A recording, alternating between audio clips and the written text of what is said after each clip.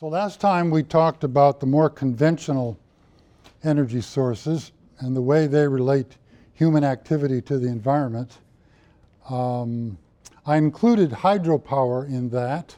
It's renewable, but it's been around for a while. It's a fairly big contributor already to how we're generating energy. So we've already discussed hydropower, but today I'll go on and talk about these other renewables.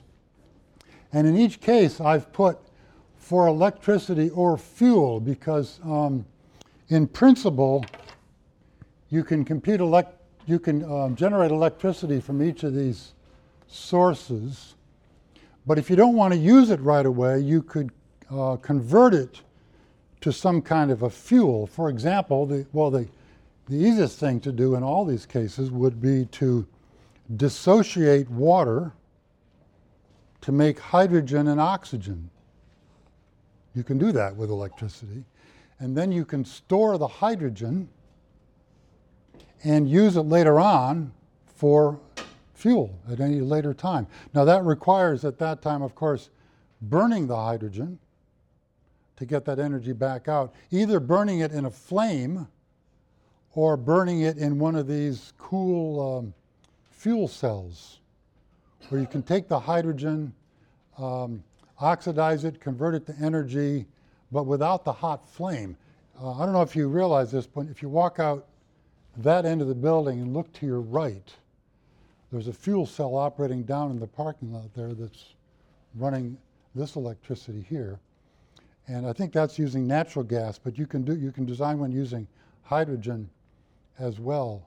And so any of these could be stored. And of course, there are other ways to store energy besides making fuel, but I've just mentioned the fuel there as one way to store that energy. So for the rest of the period, I'll pretty much just be talking about energy generation from these sources. Stop me if you have questions. There weren't enough questions last time. Okay, some of the terms we're going to be dealing with today. I'm going to derive for you something called the wind power density, how much kinetic energy is in the wind, and that will tell us how much energy we can get out of the wind. We'll talk about the Betz efficiency limit, wind shear effects in the boundary layer, because most of our wind turbines are put in the boundary layer, terrain effects for wind. So this all has to do with wind power terminology, and I'll define this one. I should define now. Capacity factor is the actual energy you get from your wind turbine system divided by the maximum you could get if the wind blew strongly all the time. So in a way, it's a measure of how good is your site for getting steady, strong winds.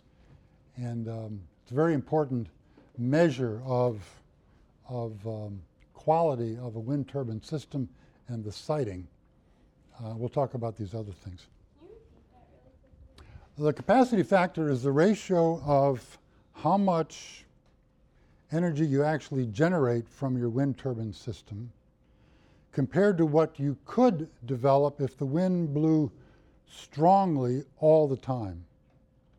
And I'll define what I mean by strongly in a moment. Wind turbine systems have a cutoff speed. If the wind blows stronger than a certain speed, then the system cuts out and you get no energy. So the maximum would be what you would get just before you reach the cutoff speed for that wind turbine. Okay, so there is a conventional horizontal axis wind turbine with 3 blades. It's like this little guy here. And in general, it sweeps out a circular area that we'll be working with, and the power that it can generate is roughly proportional to the cube of the wind speed, which is quite a big factor, right? Quite a big power. So this means if you double the wind speed, you get 8 times as much power out of that wind turbine. So wind speed is very, very important to the action of a wind turbine. There's also this egg beater type. In technical terms, it's called a vertical axis wind turbine. Spins around this way, and a number of them have been tried. They are losing favor, and by this time, about 90% of wind turbines that are constructed are of the horizontal axis type. So there are not too many of the vertical axis ones left, but they, in certain circumstances, they do a good job. So where is wind energy around the world? Let's try this. Here's a global map derived from a computer model of the atmosphere, but it's probably pretty accurate. It's an annual average of the wind speed at 50 meters. Now, remembering that the power goes like the cube of that, these differences are already strong, even in wind speed, but then when you cube them, there's going to be an even more dramatic difference in wind power between the high wind areas and the low wind areas. Generally, we see that the highest wind areas are over the ocean in mid-latitudes. Why would that be? Why in mid-latitudes? Gulf Stream is too high. Related to that, though, frontal storms, frontal cyclones, right? So the winds connected with mid-latitude frontal cyclones are the cause of these maximum. And why over the ocean? It has to do with the fact that the ocean is smoother. So the winds blow much stronger over the ocean than they do over continents. So that roughness makes a huge difference as well. Now, there are some areas in other latitudes where you get significant amount of wind energy. And of course, over land, there's some, I'll zoom in on the US in just a second. But if you really wanted to get the maximum amount of wind energy, you would put your wind turbines offshore in the deep ocean. Technologically, we don't know how to do that yet. We can put them in shallow water where we can anchor them. We can build foundations in a few tens of meters of water. We don't know how to buoy them out in the deep ocean yet, but that presumably will come eventually, and then you'll be starting to develop the real wind energy resource on our planet.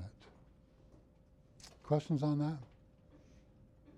Yeah. Do wind turbines affect the wind? They do. They slow down the wind locally. Usually it'll recover within a few tens of kilometers downwind. That wind speed will recover once again. There have been a few studies to see whether massive wind farms, I mean really ones of scales like this, would influence the climate of the Earth, and the answer is probably not. But they do have a local influence on wind. And in fact, in just a moment when we're talking about how to design a wind farm, we'll have to take that into account. Was there another question? Yeah. I just have a question. So if you were to put it in this deep ocean, wouldn't there be trouble or difficulties with getting the power, this energy to the source? Huge problems, yeah. So the only thing I can think of, so you could drop a cable to the bottom of the ocean and then have a long distance transmission line. The idea that I like, I don't think I invented it, but that is I would immediately convert that electrical energy, well I just mentioned this, take water, which you have because you're out in the ocean, dissociate it to make hydrogen, store that on the ship in a big tank, and then once every month you just sail that ship with all the wind turbines on it to shore, pump off the hydrogen, go back and collect it again. That's how I'm going to be rich someday, is to get that idea to work out. But yeah, but that's a huge problem. And on land it can be a problem too, how to get the energy to where you want it. Yeah. So over the United States, it looks like this. This is wind speed. They should have stated an altitude here. They haven't, which leads me to be confused, because it does depend on altitude, how high you are above the ground. Perhaps this is at 50 meters or something like that. It's an average wind speed. But the point I can still make from this diagram is that there is this belt of wind energy in the center of the United States, and it's pretty much weaker everywhere else over land. And why would that be? Why that area? Smoother, yeah. If you've been there, you know. So you've got forests, and you've got mountains and forest, and here you've got grasslands. So the wind blows much more strongly in those states. And so that's where most of the wind energy is located over land over the United States. So now, not too many people live in that area. So that's again a problem with having your energy resource not close to where your high population centers are. So transmission becomes a big issue there. So this is to remind you that, first of all, in the boundary layer, this thing we've been talking about throughout the course, the atmospheric boundary layer, the first few hundred meters of the atmosphere that feels the effect of the surface of the Earth, there is wind shear. Typically, a wind profile might look something like that. This is meters above the ground, and this is wind speed. It's just an example. If you cube that wind speed, to get wind power, it increases even more dramatically as you go up. And so the higher you can get the turbine, the better off you are. You really want to get it. Most turbines that are put in today are like the new ones, the recent ones, in the last, say, 5 years are at altitudes of 50 or 60 meters, but now they're talking about 80 meters or even 100 meters for the hub height. Just picture that for a minute. That's a football field tilted up for the hub height, and then the blades go higher than that. But you want to do that in order to get up where the winds are stronger. Because of that cube effect, it's really important to get up where the winds are a little bit stronger. So the industry is shifting towards higher and higher towers for these things. So if you plot electrical output in kilowatt, this is for I don't know what turbine this is for, but it's typical, versus wind speed, it doesn't start to rotate until you get to about 2 or 3 meters per second. And then it increases rapidly like the cube of the wind, but then it reaches a maximum and the system shuts down or just feathers the blades to give you constant output beyond that. So this would be what's called the maximum capacity of that wind turbine. But to achieve that, you've got to have a speed, in this case, equal to 12 meters per second, which is a pretty good wind. So every wind turbine has a slightly different curve, but they all look something like this. Some of them actually shut down when you reach that maximum wind to protect against damage to the wind turbine. So for siting then, favorable conditions are steady winds, low surface roughness. Top of a hill normally has higher winds than the lowlands, although sometimes in valleys you can get wind channeling through that gives you high sustained winds that can be very, very good. Or offshore where the roughness is small, but then you've got to be close to transmission lines. So how do you optimize all of that? Disadvantages, if the winds are too calm or too strong, if it's a bird migration route, then you get in trouble with the birds getting killed by the blades. Although the blades move, in the large ones, the blades move rather slowly, but still there can be some bird mortality. Rough surface is bad because not only does it reduce the wind, but it increases the turbulence, and then those blades are getting hit by gusts, and they don't last as long. They go for 4 or 5 years, and then they'll break off. You can't be near population because people don't like, in many cases, to look at these, although some people think they're beautiful, others don't. They're much quieter than they used to, but they're not completely quiet. Sometimes if you're nearby, they can cast a flickering shadow, depending where the sun is in the sky. They can cast a flickering shadow on your house that's extremely annoying. So you've got to watch out for that. And then if you could put them in deep water, but the problem is, how do you do that? I mean, do you float them out there? What about the waves, and so on and so forth. So Europe is a leader in this, especially, this is wind power installed. The units are in megawatts. So it's a power unit, right? So the average power, but this is the installed. So this is the capacity, not the actual generation. If you install a wind turbine, it'll have a little plate on it that tells you what its capacity is. Maybe it'll say 1 kilowatt or 10 kilowatts. That's what we mean by installed, what its maximum capacity is, and that's what's given here. Germany has 18,000, or did in 2005, 18,000 megawatts. Spain, 10,000. For its size, Denmark is the leader. And Denmark generates the highest fraction of its total electrical usage from wind power of any country in the world. I think it's more than 30% now of Denmark's electrical usage comes from wind power. They're a leader and have been a leader in this field. In the United States, again, this is wind power capacity. It's in the same units, it's in megawatts. Texas, California, and then I guess North Dakota, Minnesota, Iowa, Illinois, quite a bit of activity back in that wind belt we were talking about. And that's pretty much up to date. That's the year 2010. And here's Connecticut, 0. It's not quite true. As you recall from the top of KGL when we did our lab, if you look down towards the harbor, there's a windmill turning down there.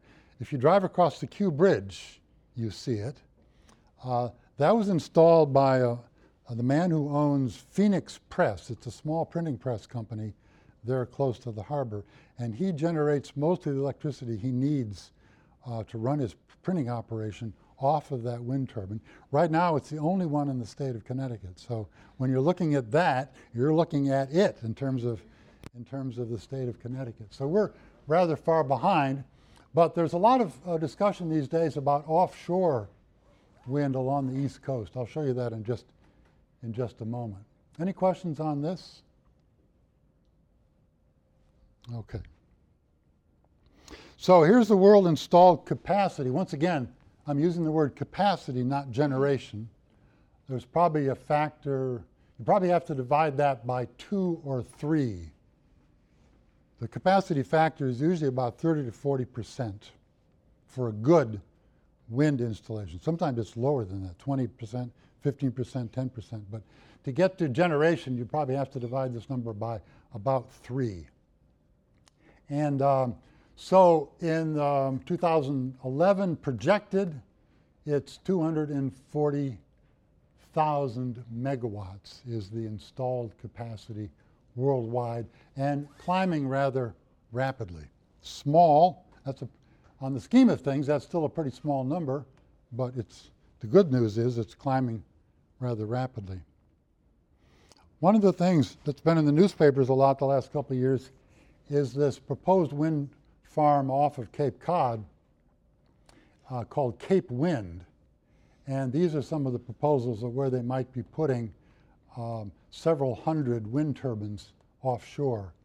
And the politics of that are complicated, and the economics too. But if you want to read more about it, just Google Cape Wind, and you can learn all about the struggles they've had to get that installed. There's nothing out there yet.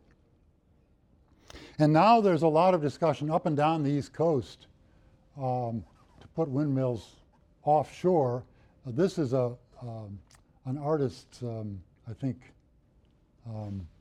figment. It's not a true picture, but basically put them a kilometer or 2 offshore where people don't have to look at them, where the wind speeds are good, and then you just have to deal with the question of how to get the energy ashore. Now, the properties of wind energy are it fluctuates with season, it fluctuates with the cycle of storms, right? A storm comes through, you get a lot of wind, then you get a high pressure system following that, the wind is weak. And there's also a diurnal cycle. blows more perhaps during the day than during the night. So we talk immediately about storage then, because if this is going to be fluctuating so much, it'd be better if we could store some of that energy and use it when we need it. And the current proposals, I hope I have them all here.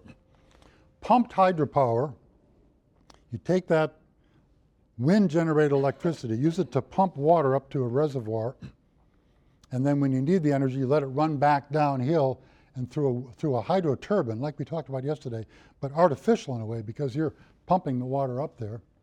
Or make a chemical fuel like hydrogen.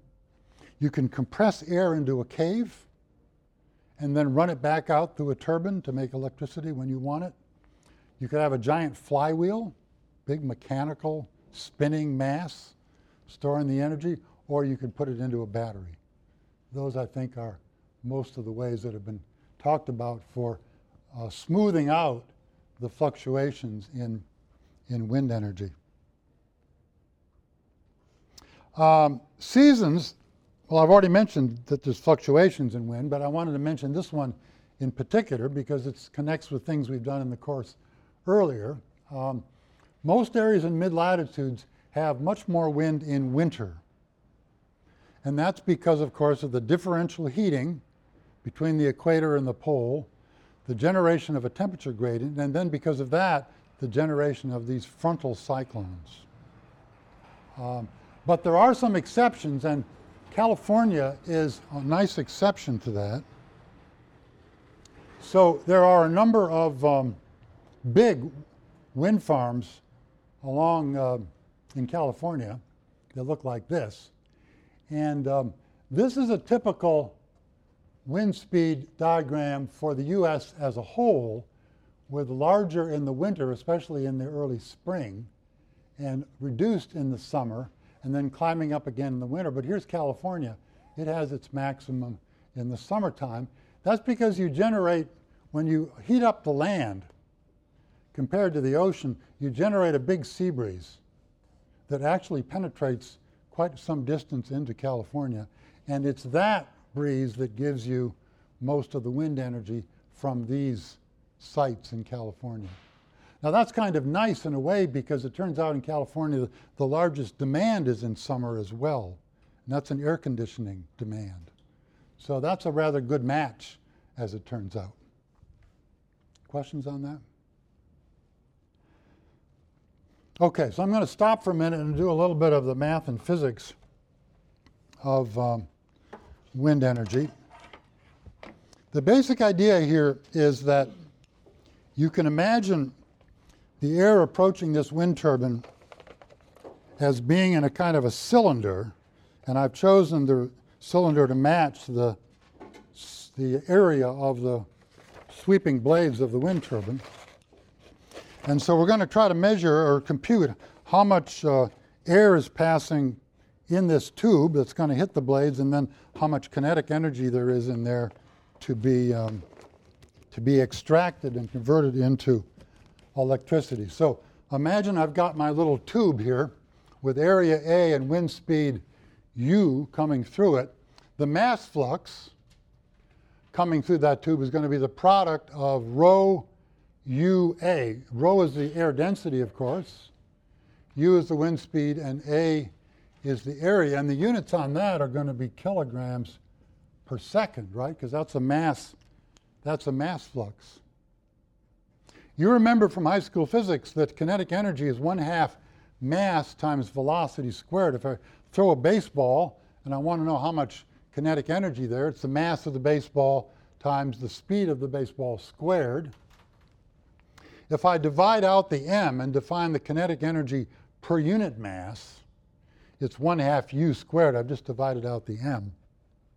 And now we're ready to do the calculation. So the kinetic energy flux is the product of the mass flowing through the tube and the kinetic energy per unit mass.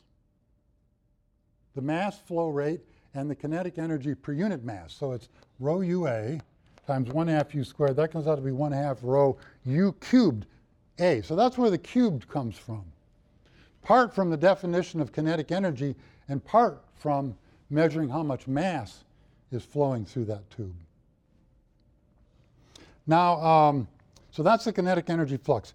The quantity that's usually talked about here is the wind power density, which is that thing per unit area. So I'm going to divide out the area, and that'll give me 1/2 rho u cubed. So that's a property of the wind, or of the air density, and then the cube of the wind speed. If you want to know how much a particular turbine is going to generate, then you use this formula. It's the wind power density times the swept area of the blades times an efficiency factor, which I've called epsilon. Epsilon in modern wind turbines lies between 20 and 45%, I would say, 0.2 to 0.45. The theoretical maximum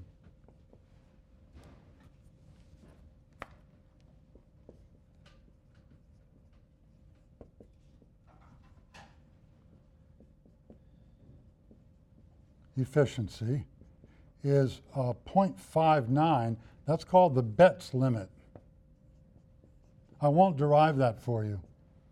But no wind turbine can be, no matter how perfect it's designed, can have an efficiency better than 59%. But most are in the range of, say, 0.2 to 0.4, something in that range for the efficiency.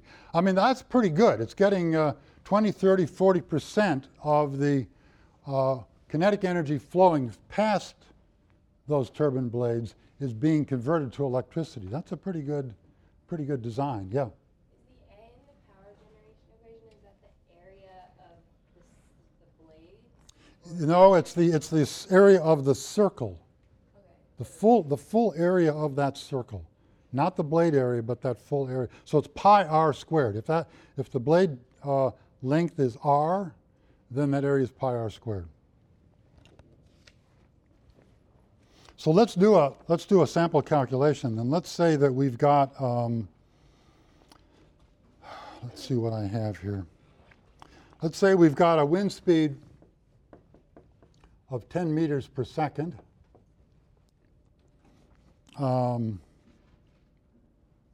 And a density of 1.2. This is our old friend, sea level density, kilograms per cubic meter.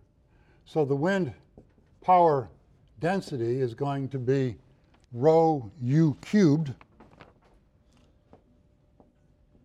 And that turns out to be, in this case, 600 watts per square meter. 600 watts per square meter. Square meter of what? Well, square meter of area facing the wind, right? So it's this same area we were just talking about, this swept area. Now, let's say that we have a turbine with a blade length of 50 meters. Now, that's a big turbine. That's a blade length of 50 meters. This means that the area, which is going to be pi r squared, is going to be pi times 50 squared, and that turns out to be 7850 square meters. And let's say we have an efficiency of that turbine of 0.4. Well, then the power generated is going to be 0.4 times 600 times the area, which is 7850 meters. And that is 1.9 times 10 to the 6th watts. That's about 2 megawatts from that one rather large wind turbine. Any questions on that? Yes?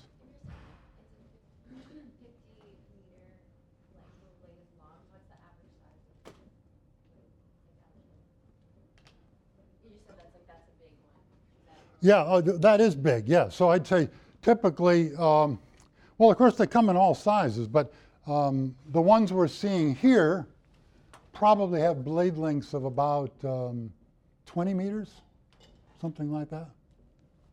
Or maybe even slightly smaller than that. But the newer ones are going to be more like this example I've given you here. Yeah? When you have a wind turbine that large, do you get wind speeds that are very different in quantity from like the top of the turbine and the bottom? You do. You remember that diagram I showed you with the wind shear in the boundary layer?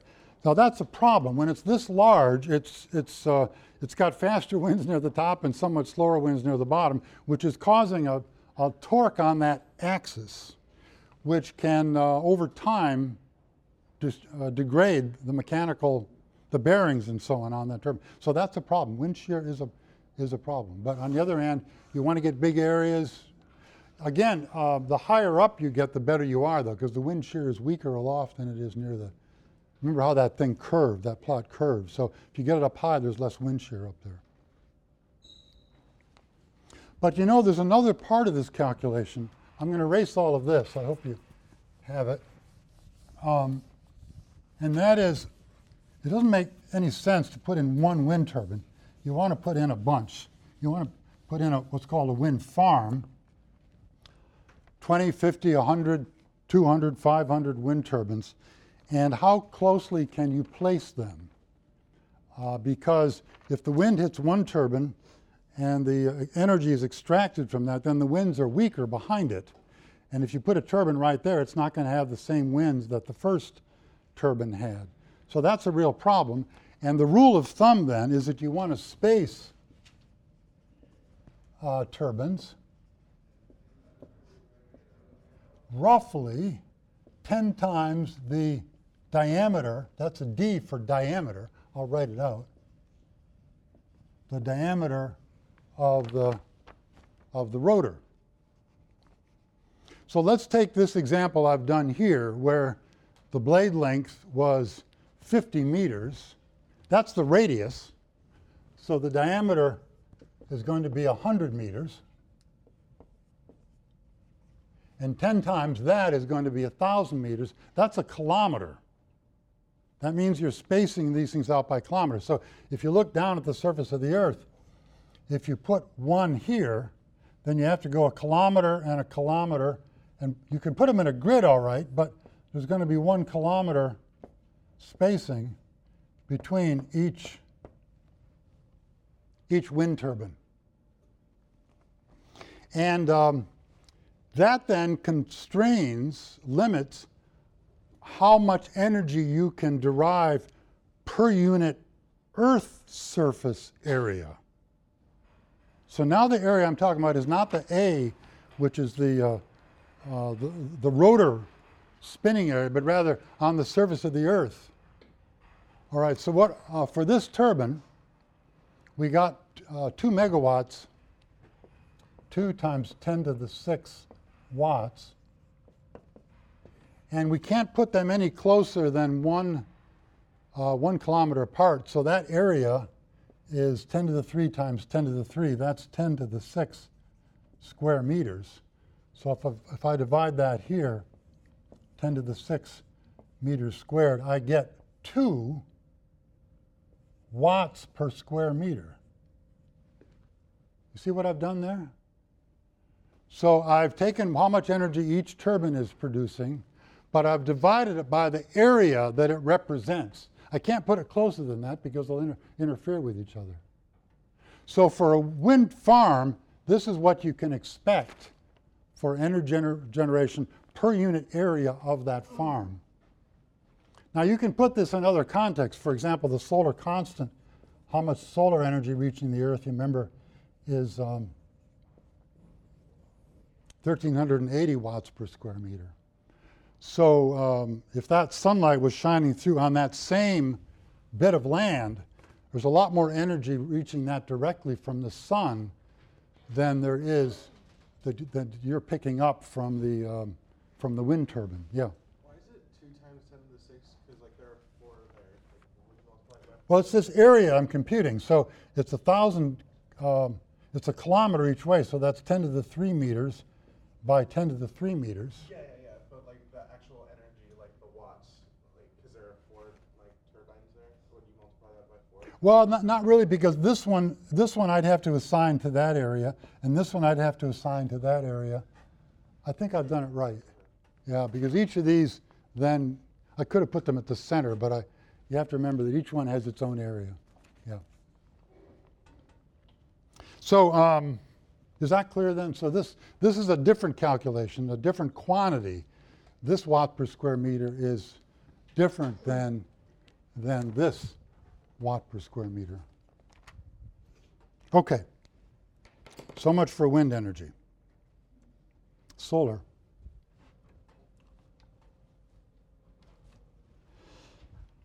So there's two basic types of electrical generation from solar power. One is a photovoltaic, abbreviated PV, and the other is concentrated solar power, abbreviated CSP. This is a direct generation of electricity. In this case, you make steam and you put it through a turbine and you generate electricity that way. The things you have to consider to understand solar power: the solar constant, I've just put it on the board. The cloudiness, how much comes through and reaches the surface of the earth where your solar power system is located. And then the seasons, the latitude, and this all-important solar zenith angle. So we'll have to deal with all of that in the next couple of minutes here. Remember, so this is our geometry: North Pole, South Pole, the equator. New Haven is at 41 degrees latitude. I'll just take New Haven as an example. So at the summer solstice, June 21st, the sun at noon is here. And so the sun is to the south of you here in New Haven, but it's only 18 degrees to the south. The solar zenith angle at noon on June 21st is 18 degrees. That's the solar zenith angle.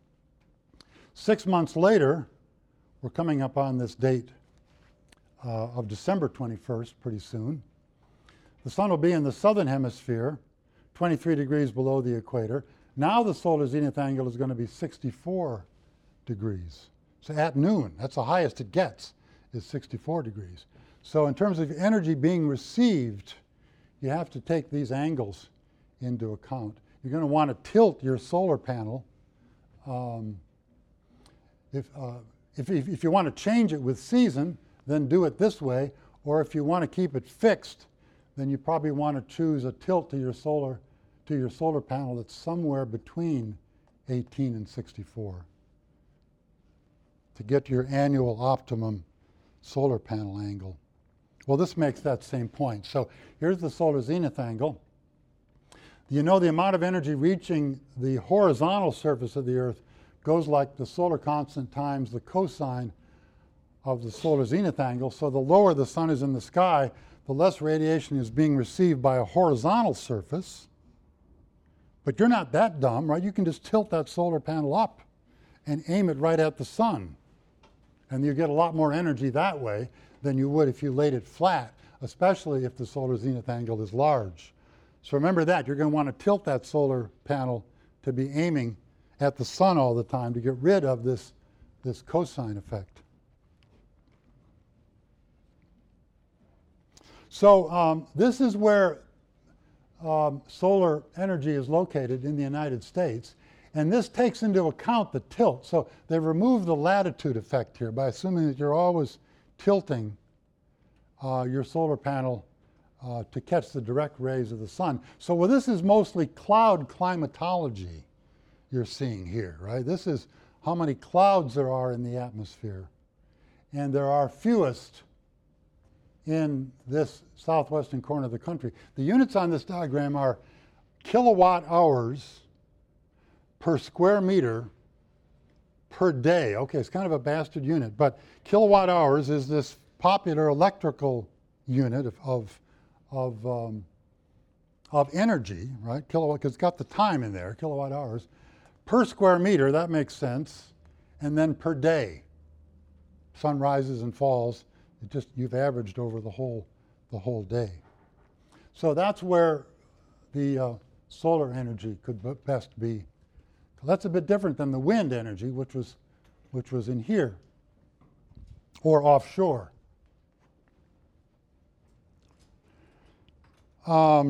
So you can put these solar panels in at a fixed angle, because that happens to be your roof angle, or you can put them in a way that would allow you to adjust the angle. Even better would be if it tracked the sun from the morning, to the afternoon. But if you don't want to do that, you can at least adjust that fixed angle towards the south to get optimum performance. Here's the PV installed capacity worldwide. If you sum all this up, 2009, it was 22,000 megawatts. How does that compare with wind? It's an order of magnitude less, right? You can go back and look at that earlier diagram. Order of magnitude less. Most of it is in the European Union. The rest of the world's not doing that great. Mostly because these panels are expensive. The price is the big factor here. The other way to do it is with CSP, concentrated solar power. So you take reflectors, which are motorized. So they're tracking the sun as it rises and goes through the day and changes from season to season. And then you aim them at a tower of power, they call it. And you heat up a liquid, sometimes it's sodium, could be water, I guess, and then you run that through a turbine. A single turbine, generate electricity, just like lots of the other electricity generation we've talked about. In this case, you're just heating up that fluid with solar radiation and then putting it through a turbine to generate the electricity. Any questions on solar power? Yeah. What does like the heating of the liquid do that's better than just running normal water through a turbine? It has to do with whether it can handle the very high temperatures. I think you could do this with water. You could generate the steam and put it through a turbine, but I don't know why they might use something other than water, but I think it's because they want to be able to handle even higher temperatures. You don't want even steam, if you get it too hot, will begin to dissociate, and then you haven't got steam anymore. Biomass energy, of course, is hydrocarbons from photosynthesis. The inputs are sunlight, CO2 from the atmosphere, and you need fertilizer because plants need nutrients. And it requires some kind of processing before either electricity is generated or a storage-ready fuel product is created. Here's a basic idea. So you grow something, it takes in sunlight and CO2 through photosynthesis.